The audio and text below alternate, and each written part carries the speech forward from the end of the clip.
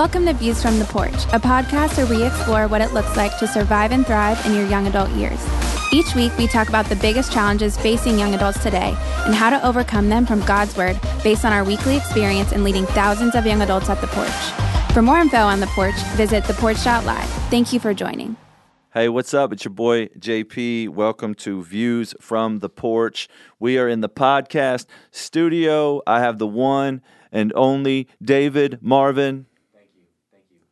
Ladies and gentlemen, thank you. And Elena Haas. Hey, guys. Also the one and only. The one and only. Hey, I got some I do big have a news twin, before though. we dive in. Come on, I'll take big news. 2 podcasts from the porch, our only 2 podcasts, are in the top 100 on iTunes. That's podcast, what's up. Within the subcategory of religion and spirituality. That's what's up. One is in Thank the you. 60s. Hey, thank you, faithful, committed listeners. Yes, for real. That thank you is for you, the one listening right now. Thank you. Yes, tune it in. For real. Hey, thank you guys for listening. It really does help when you subscribe, you rate if it's helpful. But I just thought that was really encouraging. And someone else, we had a mutual friend who pointed that out to us that we didn't even realize about. And so just really cool. Hey, today we are talking about a big problem for my generation, and that is around the topic of authority. Oh, that's not going to help ratings. Autonomy, yeah, tell me about it. And just the idea of what it looks like to submit to authority, balancing freedom, which is really related to authority, because ultimately there's this idea that I think I have, all of us have. I want to be totally free, autonomous, not have to submit to things, and so wanted to specifically address that topic today. Before I do that, dude, you launched a book last week. Mm-hmm. That's true. That's exciting news. We're in the past right now, so we're talking about the future. So this is actually a few weeks before that will even take place. But Welcome to Adulting came out, and I'm excited. I'm sure at this point, whenever this is released, we'll be even more excited to celebrate that. You can find Welcome to Adulting wherever books are sold. So let's talk about authority and dive in. Unless, Elena, you got anything you want to talk about? Yeah. I'd love for you to tell JP what you said about him before we started recording. Yeah, Okay. I would too. Yeah. Well, I don't think that I can repeat that on air. And All right, you have 24 hours. And I'm going to enjoy every moment of that 24 hours that we have. I'm going to this time tomorrow. This is who I work with. I know some of you out there are like, man, JP seems so mean to David and Elena. That's because you don't witness the abuse that I take off the air. No, it's an SOS. We're crying out. Okay, authority. All right, so let's talk about specifically young adults and the dilemma of freedom that they have, and how the inability to handle the freedom that once you get out of college, you're all on your own, you're out in the real world. The inability to really handle that is leading to the opposite of freedom, ironically. Yeah, so all your life you face temptation, like all of your life. Temptation is a fact. I mean, I see it in my 5-year-old, the temptation that he faces. So all your life you do. But the difference with my 5-year-old is I'm right there as his dad to protect him and to help him and to show him which way to go, to explain things to him. And I can remember when my parents dropped me off at college at my on-campus apartment and then they peeled out of the parking lot, that it was just this feeling. Remember the last time that you traveled for work, or your parents, when you were at home and your parents left town, and just that feeling of all of the freedom? Or maybe you took a guy's trip or a girl's trip to Las Vegas, and before you were a Christian, and it was just like, oh my gosh, anything can go down, anything can happen, all of the freedom. Well, I think what happens for so many of us is we have that freedom. We face the same temptations without the help that we've had. So it's temptation plus freedom. And we don't have the maturity or the responsibility to handle that freedom. So what happens in our freedom, we pursue something that is as an addiction, and we get stuck there, and we don't have the freedom to stop pursuing it. So let me say that again succinctly. We want the freedom to pursue something that when we pursue it, we can't stop pursuing it, and now we don't have the freedom to stop pursuing it. See also pornography, see also relationships, girls that are a little bit boy crazy, see also work, like you wanted a specific job and now you're a slave to it. And so often we want the freedom to do something that we become a slave to. Alcohol, substance abuse. I talked to a dude last week at marijuana. Dude, I mean, just anything and everything. Nobody's ever I was talking to a guy who is addicted to heroin, And I mean, nobody sets out to be addicted to heroin. I mean, heroin must be amazing that somehow people do it once and then do it twice and then they can't stop doing it. And so using drugs, I mean, that's a great metaphor for the kind of thing we're talking about. But where it's really, really dangerous is when it's more acceptable than drugs, like shopping. And so you just keep spending money and you don't realize or don't even pause to think how much you're dishonoring God in that process. Yeah, it's good, man. So the flip side of handling that freedom is that all of us, especially if you're a Christian, is that you are called to submit to authorities. And these authorities are given by God to be a part of keeping you free, if you will, at some level. But as much as anything, I really just want to talk about that subject of authority, because I think this is really prevalent, or not dealing well with authority is prevalent in our generation. And so biblically, there's three things that Christians, followers of Christ, are to submit to. There's three human authorities that God says we are to live underneath and not rebel against. And we'll talk about maybe the ways at times it could be appropriate. But what are those three? The three human authorities? Yep. Yeah, so I think the first one is obviously government. And so just that you follow the speed limit, that you put your seatbelt on, that you pay your taxes. I mean, we all exist under a government authority. Romans 12 talks about this idea. All authority is as God is over all authority. And so we are to respect and obey the emperor or the president or the government authorities over us. The second one is our employee. And so in the scripture, there's a lot of slave-master language used, and the slave-master relationship was most like an employee and employer. It wasn't a racial slavery like we think of when we think about the black eye of our country or in history, when we think about just the gross abuse that happened under the context of slavery. It wasn't a racial slavery. Often it was a voluntary, like, hey, I would love to be your slave if you would care for me and make sure my family eats. And so it talks about us being subject to our employers. And Titus 2:10, Colossians 3, 1 Peter 3, Ephesians 5 and 6. And so just that idea. And then lastly, one that we don't think about a lot is the being under the authority of the church. Hebrews 13:17 says, obey your leaders so that you would be a joy, not a hindrance to them. And it's talking about specifically your elders, your church leaders. And so everybody listening who claims to be a follower of Christ, the Bible assumes that you are under the church's authority. And I think that's really key to folks who just take a buffet of podcasts or, hey, I'm church hopping and shopping right now. What you're missing in your life is being subject to authority in the church. I think there's real freedom found there. Yeah, that's good. Let's take these one by one, kind of to address where our listeners are in life as it relates to submitting to the governing authority. What are the ways that young adults miss this? Because we live in probably the most political time in my life that I can remember, where everything is political. You can't turn on like football without something, and that's not picking up football. You couldn't turn on anything without it being political. And everyone's really charged, and everyone's got strong opinions as it relates to the president and not the president and the former president. And so what are the ways that young adults are, I don't know if not submitting to, but I guess you could call it that, are missing it as it relates to their the way they're using their voice or social media or just in general with the government? You mentioned a couple, but any others that you would say don't reflect what a Christian should look like in a democracy? Well, I think first of all, anywhere we break the law. A democratic republic. Every time that I say democracy, I get an email from somebody who's like, technically, it's we're Democrat. Yeah, democratic republic. When I get those emails, I just hit delete. No, I'm kidding. I'm kidding to the person who keeps emailing me that about the Democratic Republic. Keep going, buddy. I read every one of them. We get it. We get it. Anywhere you're breaking the law. So for starters, if you're breaking the law, you're not obeying the government. Talking to you, speedster. I got a ticket the other day. I was speeding. I truly did not know the speed limit. It was a complete accident. And so it's just like, my first inclination is to try to get out of the ticket. And then I'm like, but wait, I'm guilty.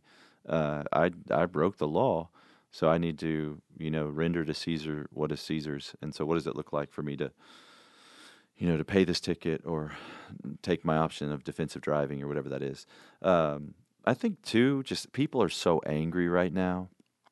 Everyone feels like there's this gross injustice they have to take to social media. And I just think if you are a follower of Christ, you want to do that in the most God-honoring way you possibly can. And I can't get into the details of what that looks like. You know your heart. You're listening. You know your heart.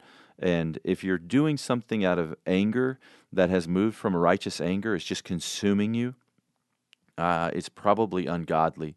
And that's you need community around you. You need people speaking into that and understanding what that is. But social media is such a dangerous trap of just going there and just venting all your angers and frustrations at the government.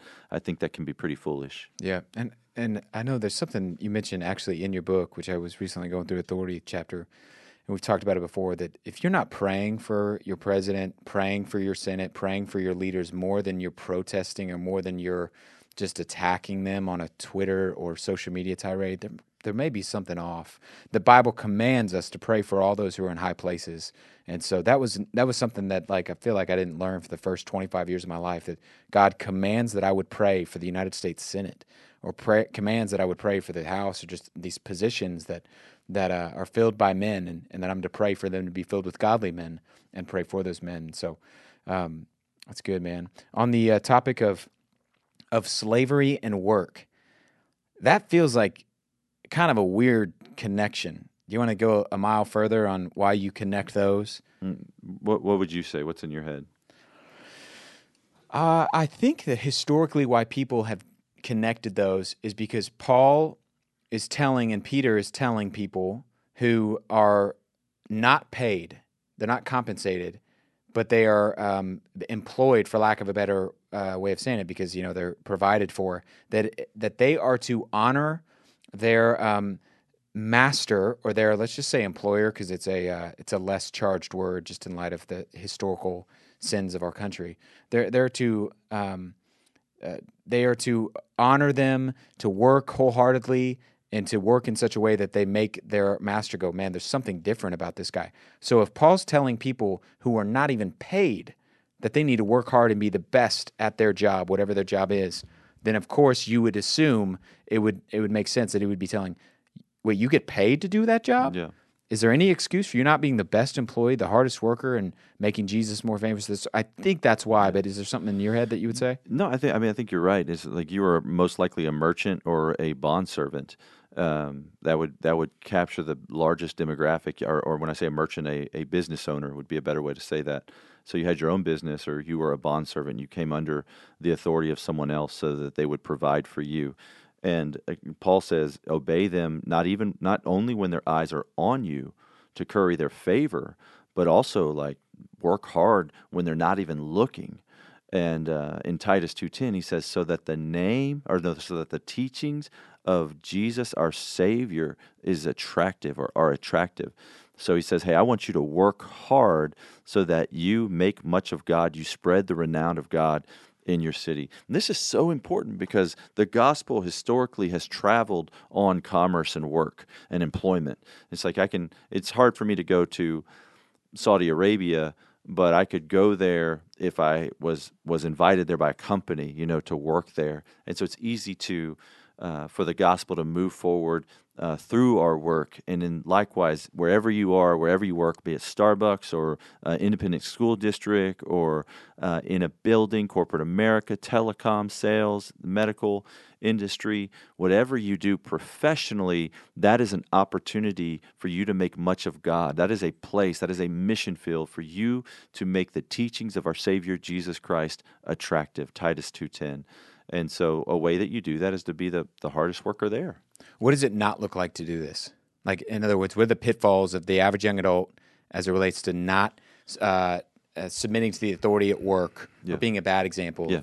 Get there late, leave early, spend time on social media while you're there, or Craigslist, doing your own thing, acknowledging that others work harder than you, being lazy, disrespecting your boss, not understanding or not agreeing to them to doing what they've asked you to do, And, with the exception of sin, of course, like people are going to wonder, well, wait, sometimes I don't have to do what they do. But most often, like when people are all worked up about something their boss asked them to do, it's not sin. They just don't like their boss. And, Andy Stanley says, when someone asks you what to do, it's not the what, but the who. And I think that's a great little jingle to consider. When somebody tells you what to do, it's not the what, but the who. Did the person who told you what to do, are they an authority over you? And if they are, even if it doesn't make sense to you, if it's not sin, you should do it. Wait, what if they're dropping the F-bomb? They're telling me that I'm pathetic and they're unfairly portraying the work that I did. Because I think a lot of people are going, it's not fair. You don't know my boss. Yeah, they're saying it's not fair. Yeah. But it's not fair. And so, listen, if they're dropping the F-bomb, again, if somebody tells you what to do, it's not the what, but the who. Now, if they're saying you're pathetic, it's personally offensive, I might say, hey, you really hurt me with your words, and go back to that podcast we did on conflict resolution. But I think you need to respect and listen to your authority. And if you work in Texas, at least, I'll speak for Texas. I don't know about other states, but we're a hire at will state. And so if if somebody's asking you what to do and it's a toxic work environment, you have options. You can go work somewhere else, but it's going to be a lot easier to work somewhere else if you were the hardest working employee there. And I also know of people who've won over their boss to the faith. Like their boss was a terrible person and they dropped F-bombs all the time and they cursed at them and they hated the toxic work environment. But because this person worked so hard, they were so diligent and so committed to their work, their boss's heart changed. And they said, hey, I want to know their God. They made the teachings of Christ their Savior attractive. Yeah. And so there's something going on with your boss. There's something messed up, broken. Almost to see yourself as when they're lashing out and dropping the F-bomb and saying all that stuff, just knowing that, man, that person's a sinner who's essentially fulfilling their job description. They may claim to go to church every now and then, but to not take it personally necessarily, even though as difficult as that may sound. Yeah. And here's what I know about your boss, listener. He or she is a sinner. They are a broken person. They've got lots of challenges that they're facing. So be a blessing to them as much as you can, as much as it is in your power. Be a blessing to them. That's good. All right, the final authority you mentioned was being connected to a local church. And so what does that mean to be underneath the authority of elders for the average person? Like if you go to the Porch, are you underneath the Watermark Elders Authority? No. The Porch is not a church. We are not a church. We are a ministry of a church, Watermark. And so to be under the authority of elders, it means to belong to a church, to be a member there. And by elders, do you mean older people? No, I don't mean older people. I mean presbyters. I mean church leaders, pastors in the Scriptures, same word. Same word in the Greek. Shows up over and over throughout the New Testament. And so we are under the authority of church leaders, and we are engaged in a process. There's a church discipline process there, that if somebody sins against us, there's a mediation process that the church can play. We are protected there. We are like sheep who need a shepherd. And you say, well, God is my shepherd. Who am I accountable to? God alone. Hey, that sounds spiritual. It's unbiblical. That's the problem. To the person who says, hey, God alone is my authority, that person hasn't taken God's authority serious when he says to know his word, because his word teaches otherwise, that he's assigned other authorities over you. And so when Paul wrote to the church in Philippi, he wrote to the church in Colossae, he wrote to the church in Corinth, he wrote to the church in Ephesus, he wrote to the church in Thessalonica. These were specific groups of people that were identified with these cities, and they had some governing authority over them within the church, an authority in the church over them. And so likewise, we practice that today through what is called membership. So my hope is that every follower of Christ that's listening, every believer that's listening, they would belong to a church, and they would be accountable to the spiritual authority there. They would be known there and cared for there and provided for there and protected there. And so I think that God does that for a reason. So not just attending. No, not just attending. In other words, like I think a lot of our audience is like, yeah, I'm a member at Watermark. Yeah. And consistently, or people because I visited there twice. Yeah, because I come on Tuesdays and I really like it and I'm a part of it. But that's going to look different, I guess you would say, depending on what church you're a part of.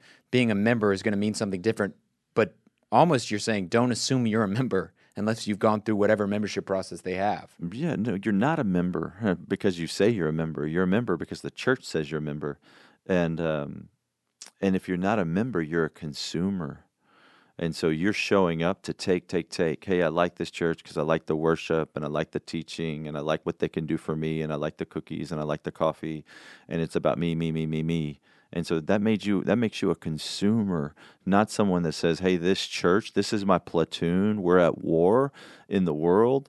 I'm locked arms with these guys. I've got a general commanding officer that Jesus has placed an authority over me. And so I'm taking commands as they, teach to me from God's word. And I'm going to show up where they say to show up and win. And I'm going to serve and set out chairs. And now you're living out your purpose. So what if someone listening is like, oh, I go to a church, but they don't have membership? Are you more saying like get connected, start serving? Like what could that look like if membership isn't an option? Yeah, I think if your church doesn't have offer like membership, go to the pastor or whoever the spiritual authority is and just say, hey, how can I be known here and contribute here? And what does it look like to be just a great contributor to this body of Christ? That's good. How would you encourage someone to decide where they're going to be a part of what church? Or a lot of people go from church to church, they church hop, they're finding one. I like this pastor on Saturdays, this one on Sundays or on Tuesdays. And so how would you tell someone who's like, all right, I need to decide which church to basically make a decision? That's such a great and helpful question, David. I think it depends on, so I'm like in Dallas, for example, we have an embarrassment of riches of churches. And so for me, it's like, okay, find a church that teaches the Bible, that, opens God's word, is going to hold you accountable to knowing God's word and join there. And so sometimes it's just geographically, hey, which one is the closest to you? Which one is the one you're going to go to? It's kind of like the Bible. Which one are you going to read? Meaning the, NIV or NASB or ESV. It's just like NLT. Which version are you going to read? Choose that one. Which church are you going to go to, attend, and contribute? Assuming that it believes the Bible and it has good doctrine and it teaches the Bible and holds you accountable to knowing the Bible, join that church. If you ever find the perfect church, this is so important, so lean in. If you ever find the perfect church, so like you found it, it's the perfect church. Whatever you do not go there because you will ruin it. Because we are imperfect people. And so stop looking for the perfect church and find the biblical church and join there, like with some sense of urgency. I think so many young adults today are just like church hopping and shopping and consuming like it's a buffet, and they're not growing because of it. It's good. Lots to chew on, lots to think through. And lots to apply regardless of where you are, whether it's at your work, whether it's at just with the government, whether it's with a church and being connected and taking that next step. That's all I got. Yeah. Well, hey, it's great to be with you guys as we talk about authority. This is Views from the Porch, and we'll see you next week. We want to thank you for listening to Views from the Porch. For more information about The Porch Ministry, visit us at theporch.live or follow us on social media at The Porch.